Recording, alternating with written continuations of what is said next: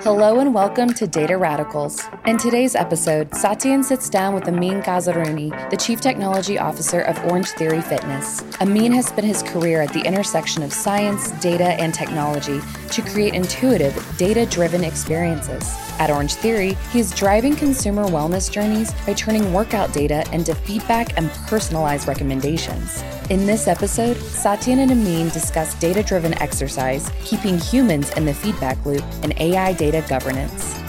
This podcast is brought to you by Elation. The act of finding great data shouldn't be as primitive as hunting and gathering. Elation Data Catalog enables people to find, understand, trust, and use data with confidence. Active data governance puts people first, so they have access to the data they need with in-workflow guidance on how to use it. Learn more about Elation at alation.com.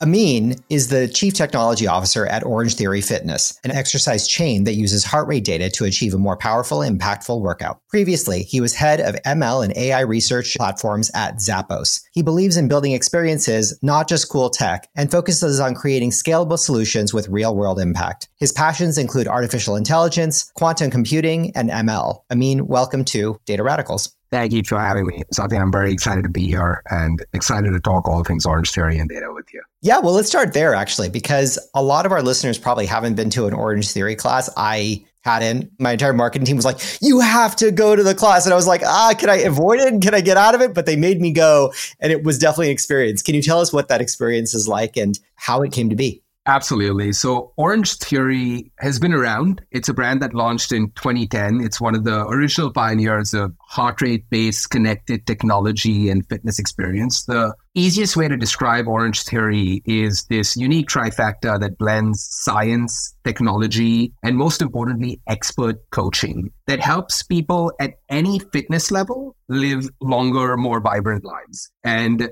the workout at its core is a group workout. It's science-backed, tech-tracked. You wear a proprietary heart rate monitor. The treadmills, the rowers are all connected. There's a strength floor where we focus very explicitly on the functional strength and weightlifting portions of a well-rounded exercise and fitness regimen. Workouts are meticulously designed. We have a team of certified fitness experts. Everyone in the world does the same workout on any given day. So there's these micro communities that you develop in your studios that help you stay motivated and connected to each other, but you know you're doing the same workout as someone in Australia or Japan or Israel on any given day. We're in 24 countries. So it's an exciting brand to be a part of, and it's really cool to see the kind of impact we have on hundreds of thousands of people on any given day. And I'm just humbled by the opportunity to lead the kind of data and technology charge as it pertains to evolving this brand's experience on top of where it's already at. Yeah. So, my experience was that I walked in, I got this heart rate monitor, and they walked me around and they showed me the machines and nicely kind of made sure that I couldn't get myself in a bit of trouble. And then started me on the rowing machine. Everybody else was on the treadmill. Yeah. And there was that floor. And it was a really interesting experience because we rotated between treadmill, rowing machine, and floor, and then had that entire burst on the treadmill. Is that what a typical workout looks like, or what kind of variation does one see? So that is what a typical workout looks like. What you experienced was, based off your description, is what's known as a two-group class, where one group is either on the row and the floor, and the second group does the burst on the tread. And that's a cool way of describing that workout. Sometimes you'll experience what's known as a run row, where it's actually a kind of run treadmill rower transition focus with a dedicated 25, 30 minutes on the floor. We actually also have 3 group classes that move you from the rower to the floor to the treadmill. So you do each station kind of in a dedicated way, with some strength focus with the medicine balls on the floor. And then we actually have an explicit strength offering called Lift 45, where if you want to complement your kind of Orange 60, 2G, 3G workouts with a lift focus, you can go in and just do 45 minutes of meticulously designed lift workouts as well. So the offerings are getting a little wider to cater to many different needs that we're seeing in the consumer. So you and I talked a lot about this idea of like the workout having AI assist it. And we talked in depth about this use use case of initial training where the first 5 workouts would give us this understanding of me personally in terms of my heart rate, what maximum happens to be. Where else do you apply AI in the workout, if anywhere? And where have you found it to be successful? And I guess in the converse, where have you tried to do it and found it to be unsuccessful? One of the things that with Orange Theory that I find particularly interesting is that it's a goldmine of signal-rich information because everyone in the world's doing the same workout. The data is all coming off of proprietary technology. So there's very little cleanup. Heart rate data connected by the second to treadmill data. So we can understand the response that the member base as a whole has, but across different fitness levels has to the workout as well. So we do use those data feeds to help inform our fitness design teams as well, who basically on a kind of 2-month lag are designing 30 days worth of workouts. So what we call the fit book, which is, and maybe I'm getting a little bit into the sausage making, which is the templates for the month. When they're being designed, we're constantly analyzing how certain sequences were received and what the heart rate response to certain workouts was, to continue to make the workouts as effective as they can possibly be to drive kind of material change in our members, whether it be body composition by increasing muscle, may it be body composition by reducing fat, weight loss, speeding up your mile time, training for a marathon. All these different goals require different exercise modalities. So data plays a pretty critical role in helping design that multivitamin workout to give you the most efficient 60 minutes possible, where if you get up and drive to an Orange Theory studio and do those 60 minutes with us, we want to make sure it was the best 60 minutes we could have possibly delivered. On the other hand of that, and you asked about where we've seen it be unsuccessful, and I want to say it's rarely unsuccessful at scale, given that safety of our members is a top priority for us. There's nothing that is data-driven that is 100% automated without a human in the loop. So our coaches are that real-time feedback loop that's always ever present. And the guidance we give our coaches and our members is listen to the coach. The coach is AED, CPR certified.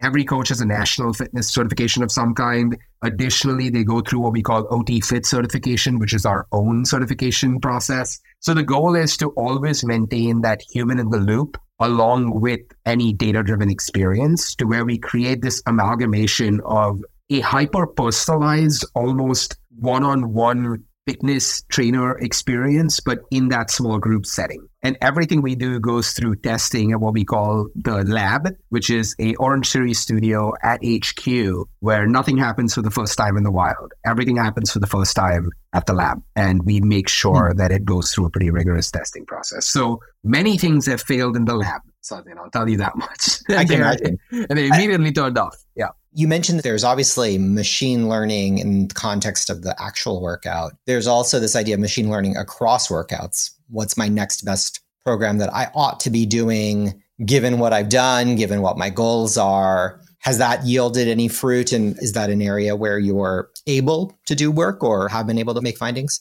This is what I can share now, and I think it's very exciting. It makes me very happy to tease at it, is that the importance of your workout regimen across the week and the classes that you take and the heart rate response that you elicit, whether you push or you use it as a recovery workout, all of that adds up to the likelihood of you being able to achieve your goals. I think our VP of fitness, who designs all our workouts, says it the best, is that goals take time and time takes commitment and commitment's hard. And that's why exercise is hard. It's like, I worked out today. Why am I not feeling great tomorrow? Adherence is what's really critical. So creating adherence, creating stickiness is something that data can obviously play a really critical part in. We've all seen the examples of data and machine learning being used to maximize click-through rates on ads, maximize add-to-cart rates, maximize cart size with people who bought this also bought, would you also like? And how do we take all that we've gotten really good at as a community of using data to drive consumer behavior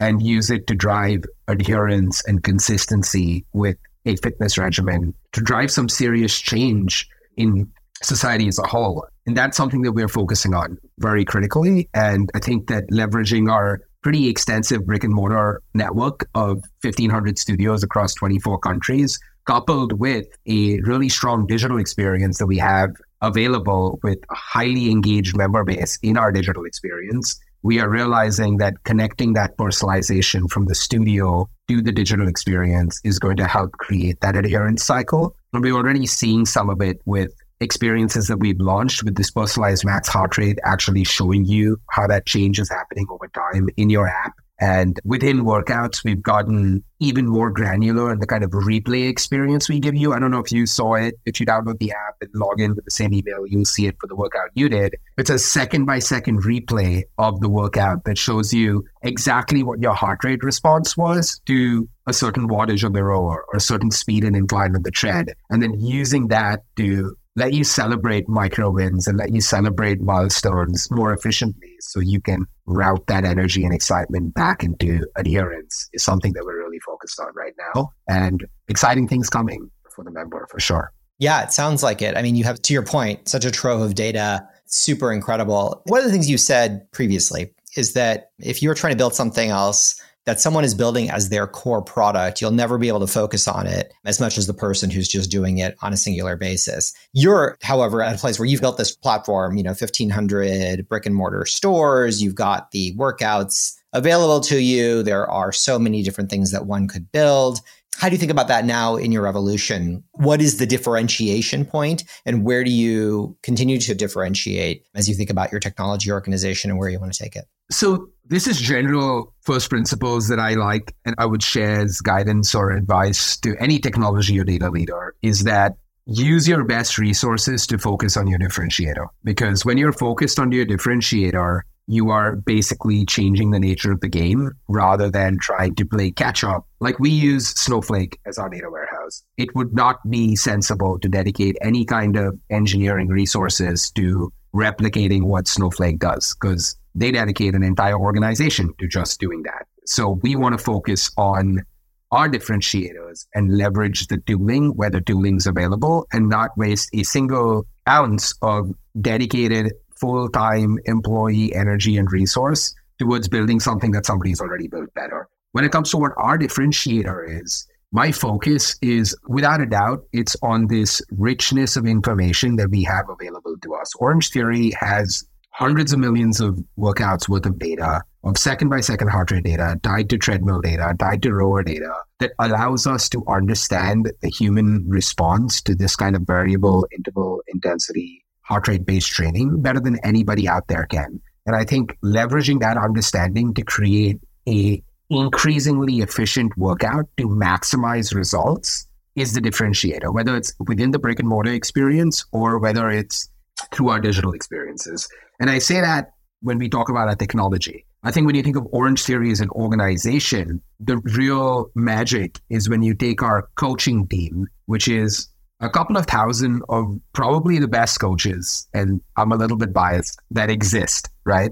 They're not only highly trained and consummate professionals, they are so wildly invested in the members, in those relationships that they build with those members, that giving them all this information, giving them all this tooling to make it easier for them to have conversations, to let them also focus on the differentiator, which is that one-to-one personal training being available at their fingertips because they've got that information just like that, is what really becomes the magic of Orange Theory then. And we say this, and we know it to be true, is that our members, they come for the workout, they enjoy the workout, but a lot of them stay for the coaches, the relationships that they build with those coaches, and the results that they see with the experience that they get with the coach and the workout working in tandem. The technology at that point just becomes an enabler to that experience.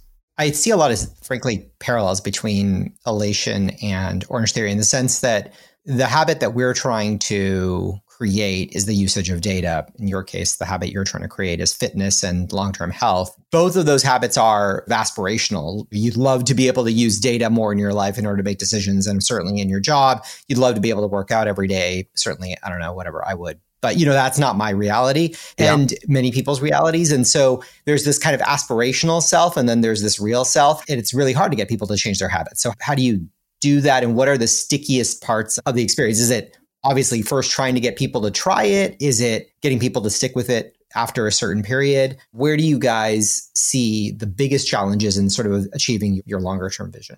I'm going to speak from personal experience here because fitness wasn't part of my reality as well when I first started Orange Theory, and it has become my reality. And I think there's aspects of how the product evolves as well, in which we think about exactly the question you just posed is, how do you break past barriers when it comes to starting something new and staying committed to something new? I think step one is recognizing that there's an aspirational reality, which is what it is and may be difficult to achieve. But then there's the other reality of no fitness at all. And it's not a binary decision. It's not a matter of, I'm not going to be able to go 2 to 3 times a week and I'm not going to be able to complement it with the right strength workout or the right long walks in the evening and the perfect nutritional plan and the right protein intake. So instead, I'm just going to not do anything. Right. So I think that continuum, that spectrum of starting the journey, just showing up for yourself is the biggest move that you can make. So keeping that in mind, we make a lot of investment in demystifying the Orange Theory workout. And there's a lot of parallels to data. And I love that because when you think about data in an organization, it's going to be a multi-million-dollar investment. We'll need governance. We'll need DAG orchestration. We'll need the right metadata. We'll need data engineers and business intelligence analysts, and then we need machine learning scientists, and then we'll need a data visualization layer and the right data warehouse behind it. And it can get so overwhelming that instead of being like, let's start piece by piece, the instinct becomes, let's just keep guessing instead, right? Which is never a good idea. You should never, let's just revert to not using data at all because it's going to be really difficult to use data perfectly. It's the same thing with fitness. You don't revert to doing nothing at all because meeting all the requirements will be hard. Showing up and getting started is what gets you going. So demystifying the workout and making it known that Orange Theory is not hard. Orange Theory is what you need Orange Theory to be for you. If you show up, you can power walk, you can run, you can jog, you can ask for modifications on the floor, you can choose to do every movement with just body weight instead of weights. You can use a strider or a bike if you don't want to be running on the treadmill. You can modify it to whatever you need it to be to get started on your fitness journey. And I think once you get started and you continue to show up, the results start speaking for themselves. We often survey our members, and the bottom line is the answers that come back most often are, the coaches are great, it works, I don't have to think, I can just show up, do the 60 minutes, do what the coach tells me and leave. And within weeks, months, I'm starting to see tangible results. So it's simple, it's fun, and it works. And the hardest part, I think, is showing up. Once you show up, it was a domino effect after that. And I think it's the same for data. Once you get started, even if it's the right cleaned up data set in Excel that helps you make just one decision that was intuition coupled with information, you realize that's a much more powerful decision than just guessing. And, I've said this many times before, is that people jump into AI, jump into machine learning, jump straight into the really expensive stuff. And just creating a shared language, creating the right layers of data governance, creating the right accessibility and democratization of information in its simplest form is going to start driving material change in your organization. And that's what's going to allow you to start that journey on becoming a data-driven, AI-first, ML-driven organization. It's a journey. You don't just jump to the finish line. It's a habit. And like with all habits, on some level, perfect is the enemy of the good. Yeah. And you'll never get to perfect because there'll always be some other level to get to, no matter how in shape you are or how much data you happen to have, which is super cool. This entire revolution of information technology and fitness has happened in so many different places. We just happened to hire the former CFO of Peloton, and through getting to know her and as a Peloton customer previously, I had seen and learned a lot about that. Is something like Peloton your primary competition, or how do you think about your primary competition? And, it would seem that there's actually a lot of complementarity with some of these other technologies. And so how does one think about the vision and the work in the context of differentiation, but also in terms of extension of product line? I think competition is a way that I try and not think about it. You can't help it, but you do start thinking, oh, that's a competitor. But there's a stat, I think I'm getting it right, but only 20 or 25% of the entire US population works out or has a gym membership or something like that, where it's a small number of people that are actually exercising and working out and invested in fitness. So I feel like competition, there's enough to go around. It's not ubiquitous enough. So the more concepts there are, the more access there is to ad hoc content, live content, at-home content, the more accessible in-studio fitness and boutique fitness is to more and more people. The entire industry is going to benefit and society is going to benefit as a whole. I was reading an article recently where the US is one of the only countries where life expectancy is actually down. And that's not fun to see ever. So I think investment in self and investment in wellness and fitness is just critical as a whole. And the more companies focus on making it accessible, the better. I do think the point you make of it being complementary is absolutely right. There's a time for at-home fitness, there's a time for on-demand fitness. And then there is tremendous value in in-person motivation, in coach-led, community-based fitness as well. That is what our contribution to the industry is this extremely scientifically backed, meticulously designed, in-person, community-based experience that brings technology to the table to help you measure your improvement and leverages that technology to show you how you are growing compared to self, and bringing that expert coach into the equation to make sure that even though it's in a group setting, you're getting that one-to-one attention and using technology to make it easier to personalize, make it easier to feel and be what you need it to be for you while you're in a group setting, getting the motivation and community of your peers and people who are on the same journey as you. So while I do think we bring something distinctly unique to the table, there's nothing wrong with there being a lot more at the table, because I feel like this is something that we just need to keep investing in as a society more and more and more. And I mean, right now I'm wearing a continuous glucose monitor, a Whoop, and an Oura Ring. This is a bionic arm at this point. It's not for any medical reason. It's predominantly out of curiosity and trying to understand how different foods impact it and how exercise and consistent exercise changes the glucose response to different foods. And it's been eye-opening to me. And now, while this is a relatively not easily accessible or even something that is easy to commit to piece of technology, I think 5 years from now, even 10 years from now, 15 years from now, whenever it happens, the watch in your hand is going to be able to give you a continuous glucose reading. And that's huge because we're going to keep learning, we're going to keep growing, and we're going to keep either getting healthier as a society or knowing how unhealthy we are as a society. One of the two. Those are the options. Well, it's the knowledge of lack of health that often becomes a motivator to do the opposite thing. So it's pretty cool. I also love this notion of investing in your differentiation, but also realizing that since 75% of the people don't have an active fitness regimen, that's really the problem. I mean, we say exactly the same thing. I say exactly the same thing to my team and to my customers about data. The problem isn't there are some competitors that do things slightly better or slightly worse. The real problem is people don't use data as much as they ought to. I always get this question like, is the industry big enough? I'm like, I think so. I think data is actually kind of useful. And if more people used it, it would probably be better, but a hard problem to solve nevertheless. Before we get off of Orange Theory, what's the one aha that sort of captivates you with Orange Theory in terms of your favorite data point, your favorite insight? What bit of data has stood out to you? So there's this one piece of insight that kind of just blows me away. It's that 70% of members that have spent at least 3 months with Orange Theory, on average, have increased their per class tread speed by 0.5 mile per hour, their tread distance by a 1/4 mile, the average wattage on the rower by 30 watts. And they've done all of this at a lower or same average heart rate as when they started. 70% of members, more output in terms of speed, distance, and wattage on the rower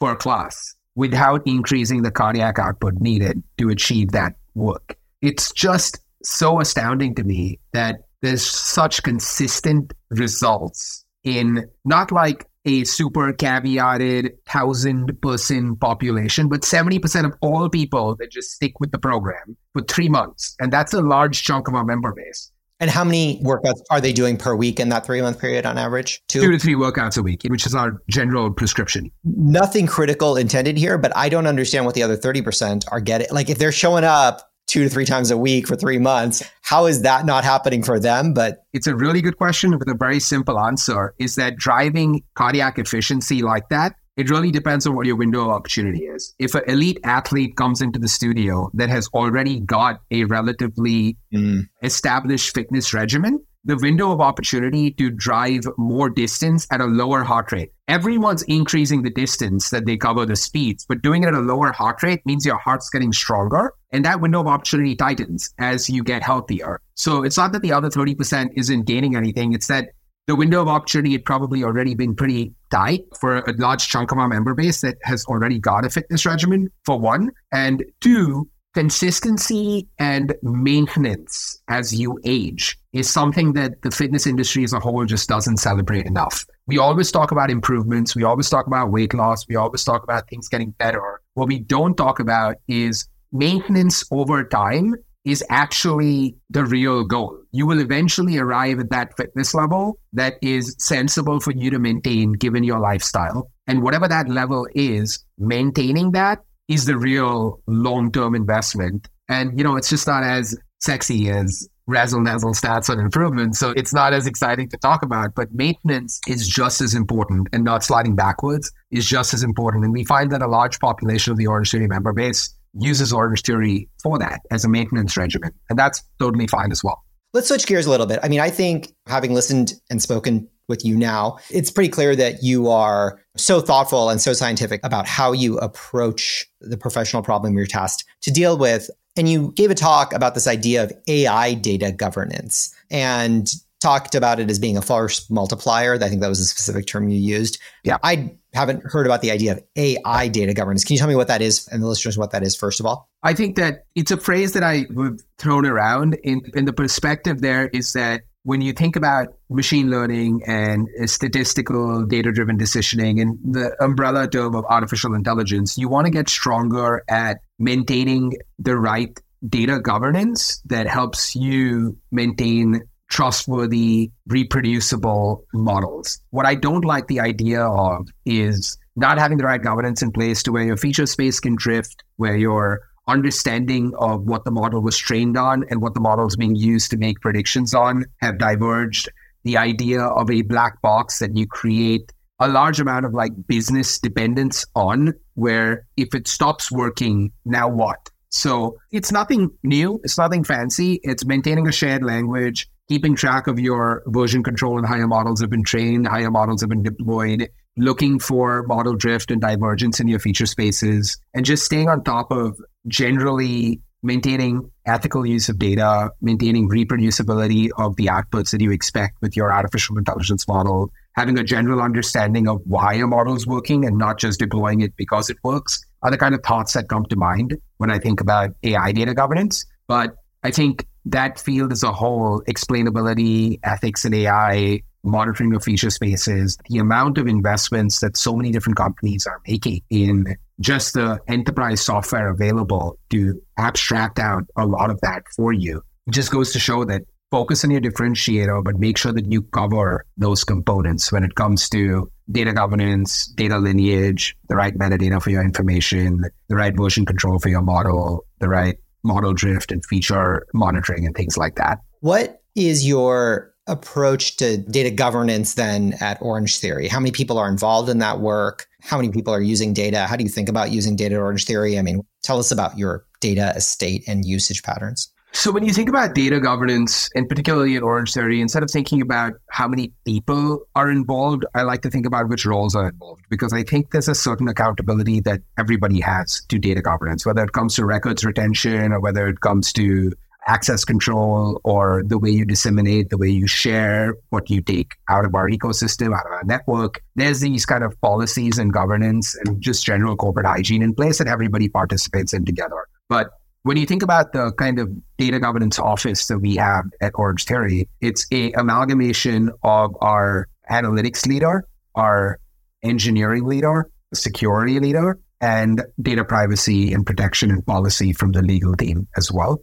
And then that group together is effectively got shared accountability of effectively a two-pronged approach of maximizing the value that we can extract from our information while minimizing the risk associated with the data that we store. Whether that's a matter of using the data intelligently, democratizing access to the data, making sure that we have strong stewardship and governance in place so that everybody accesses the same information and talks about data the same way, or it's the right security protocols, the right roles and authentication protocols, the right encryption layers in place to ransomware prevention, et cetera, to make sure all that's in place to minimize the risk the data is at. It's just a kind of balance across those two layers of optimization. Do you think of data governance as a singular process, multiple processes? Like, is there a single committee? Is there multiple? Like, how do you actually organize around it? I see data governance as a cultural shift more than a kind of process that you put in place. There's, of course, tools and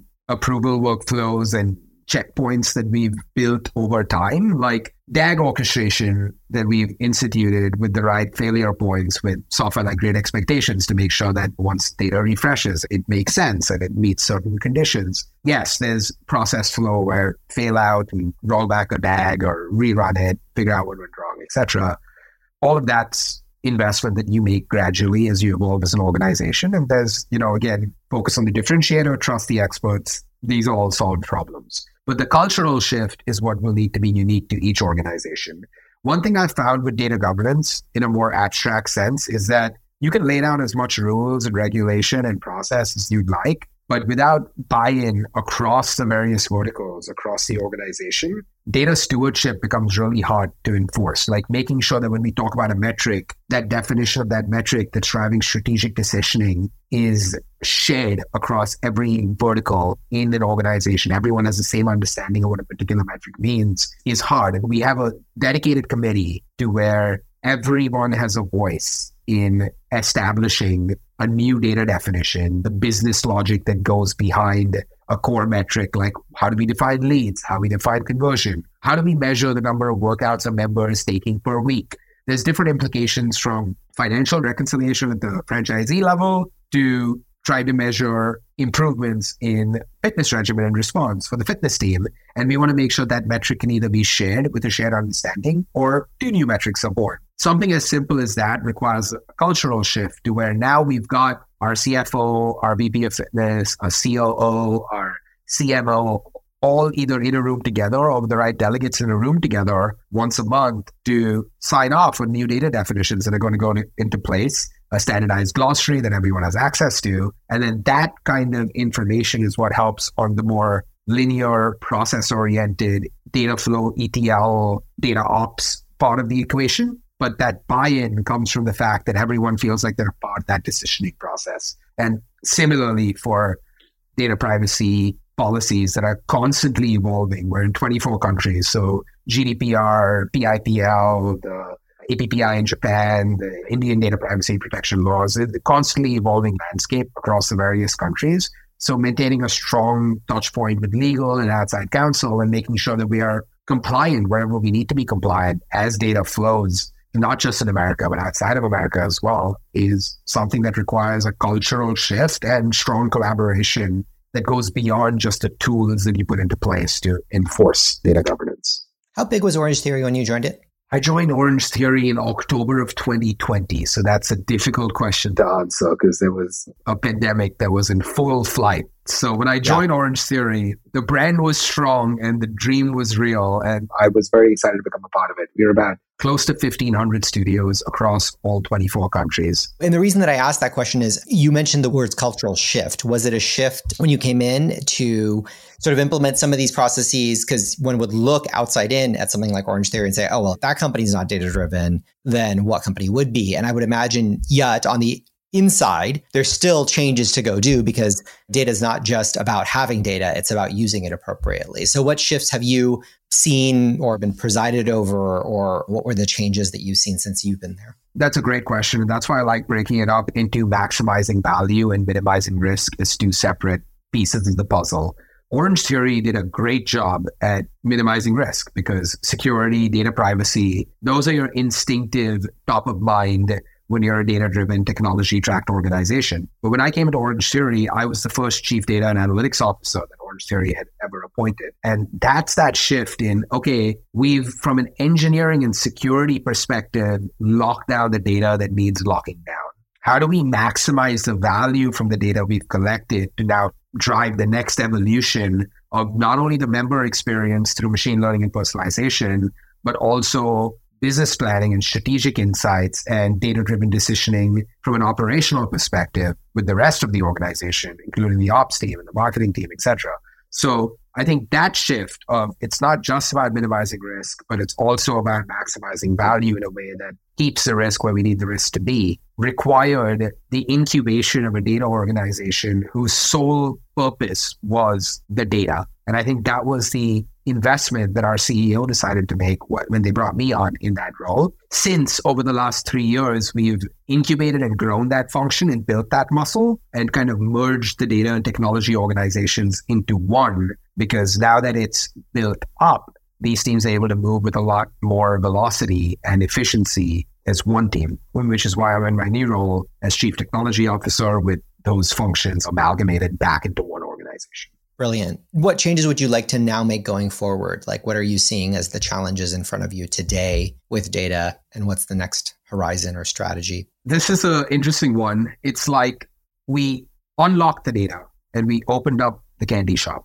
right? And now it's like everyone wants the data. Everyone needs access to the data. So now it's almost like a rate limiter at times, because we can't unlock the data and make new assets available fast enough to stay ahead of the need for data to be part of the decisioning process. So it's almost backwards in the sense that it went from, okay, data is not accessible, new data assets are coming online one month at a time, to, hey, a new feature launch, the associated data asset needs to go live at launch because what's the next decision going to be? And that's a great problem to have, because the next iteration of the kind of data journey at Orange Theory is going to be driving efficiency, driving optimization, creating the kind of guardrails to which we can move faster while sticking to our first principles on how we want to minimize risk, maximize value. And I think that's going to be an exciting journey to go on. That's one part of it. The second part of it is kind of what we alluded to or teased a little bit earlier,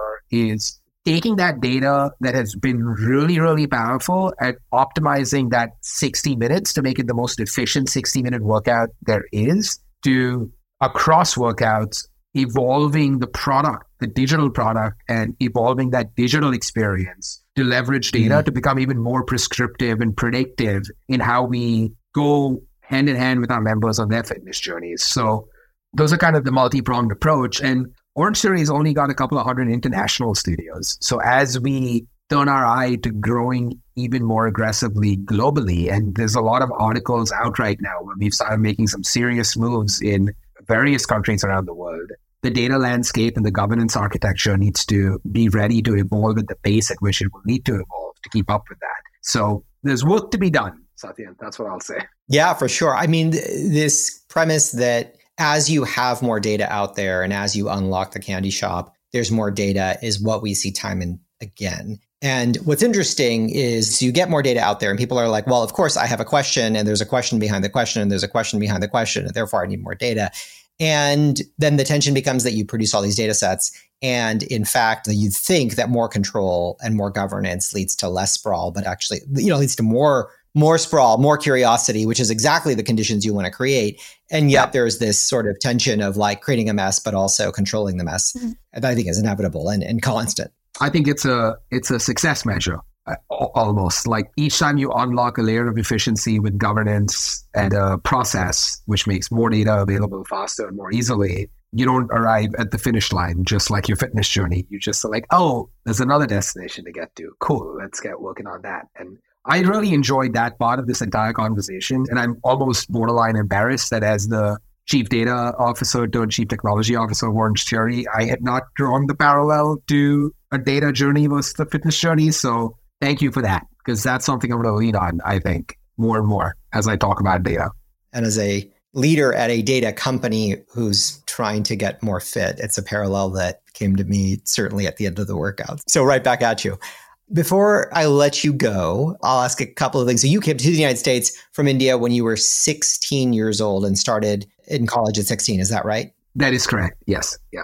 And as I understood your journey, you went into a master's/PhD in bioinformatics. And then after that, sort of ejected, decided to go do machine learning, but now are sort of in this bioinformatics domain broadly described. It seems like it's such an incredible full circle journey. Where do you more broadly see the world of fitness and information going? You mentioned the blood glucose monitor is one great use case. Like it'll tell us what to eat. It'll tell us what to do. How much do you think this connected health world has yet to do, and where is it yet to go? I think it's here to stay. And I think there's decades and decades more of transformation after transformation that we can expect to see. I think that there is a nearsighted view of a lot of the wearables that we have giving us more and more information and a better understanding of our health and wellness levels. And I think similar to data access leading to more curiosity and more questions and questions behind the questions, as we realize just how little we know about our own health and wellness and how far we have to go as a society to get back to being healthier, connected health, connected fitness at home and brick and mortar experiences are going to continue to become more and more a part of the consumer's day-to-day life. I think that the idea of a person like me who's Garmin or a Whoop CGM being the abnormality rather than the norm is likely going to shift as these pieces of technology get more cost-effective to access and the insights get more consumable to understand. I think what's missing, and I think this is missing across the board, is a lot of the tech is getting very good at telling you what's changing and whether it's good or bad. What's not happening is no one's able to efficiently tell you what you can do about it. And I think that's the next inflection point that we need, is not just the numbers are moving up and the numbers are moving down. Up is good, down is bad, down is good, up is bad. We actually need to know what we can do about it. As this information becomes more readily available, I think there's a growing hunger on, well, what's the prescription? It's like going to a doctor's office and they're like, oh, well, you have the flu.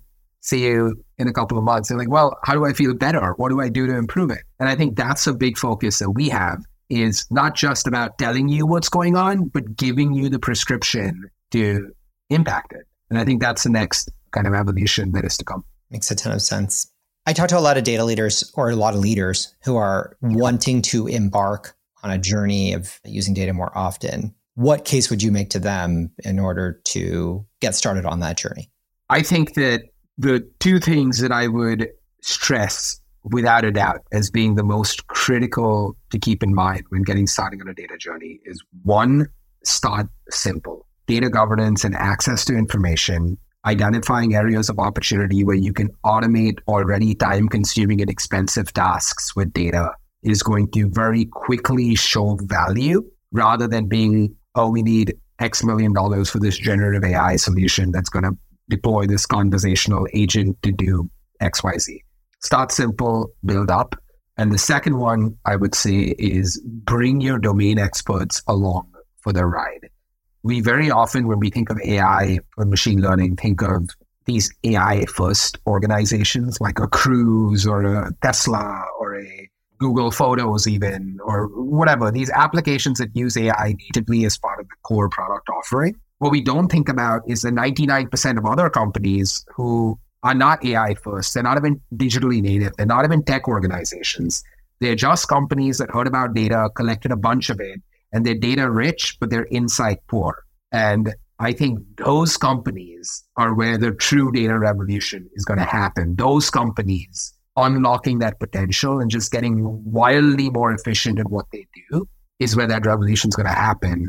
And for that to happen successfully, the data leader and the domain expert need to be working together in tandem rather than the data leader coming in as a threat that's going to replace parts of the domain expertise. I think creating a collaborative environment there, just like we did in Orange Theory with the fitness team, that could have been a contentious relationship or that could have been a beautiful one. And we've landed in what I believe is a beautiful relationship because we complement each other rather than trying to swim in each other's lanes. We enhance each other. And I think that's the kind of collaboration that will drive that kind of multiplier.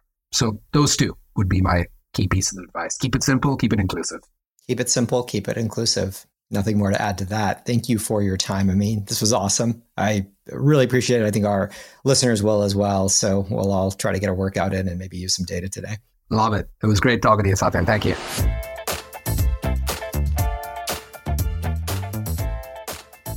When it comes to data and even fitness, perfectionism is enemy number one. Perfection is impossible because we'll always be striving for that next level of performance, no matter how much data we have or what shape we are in. Let's take a page from Atomic Habits, the bestseller by James Clear. Clear recommends that you focus on creating individual habits that will empower your customers to make better decisions around data usage, or in Ameen's case, long-term health. You also don't need to make huge investments in things like AI right away. It's much more powerful to start small, ensuring you have the right level of accessibility and democratization of information in place. Then, you can start your journey to becoming a data-driven and AI-first organization. Thank you for listening to this episode, and thank you, Ameen, for joining. I'm your host, Satyan Sangani, CEO of Elation. And Data Radicals, stay the course, keep learning and sharing. Until next time. This podcast is brought to you by Elation. The role of Chief Data Officer, CDO, is more vital and challenging than ever before. Elation offers a vision for building a strong data culture that empowers people to find, use, and trust data. Download the CDO's Toolbox, 7 tips for building a successful and sustainable data culture. A white paper available at elation.com/CDO-tools. That's ALATION.com/CDO-tools.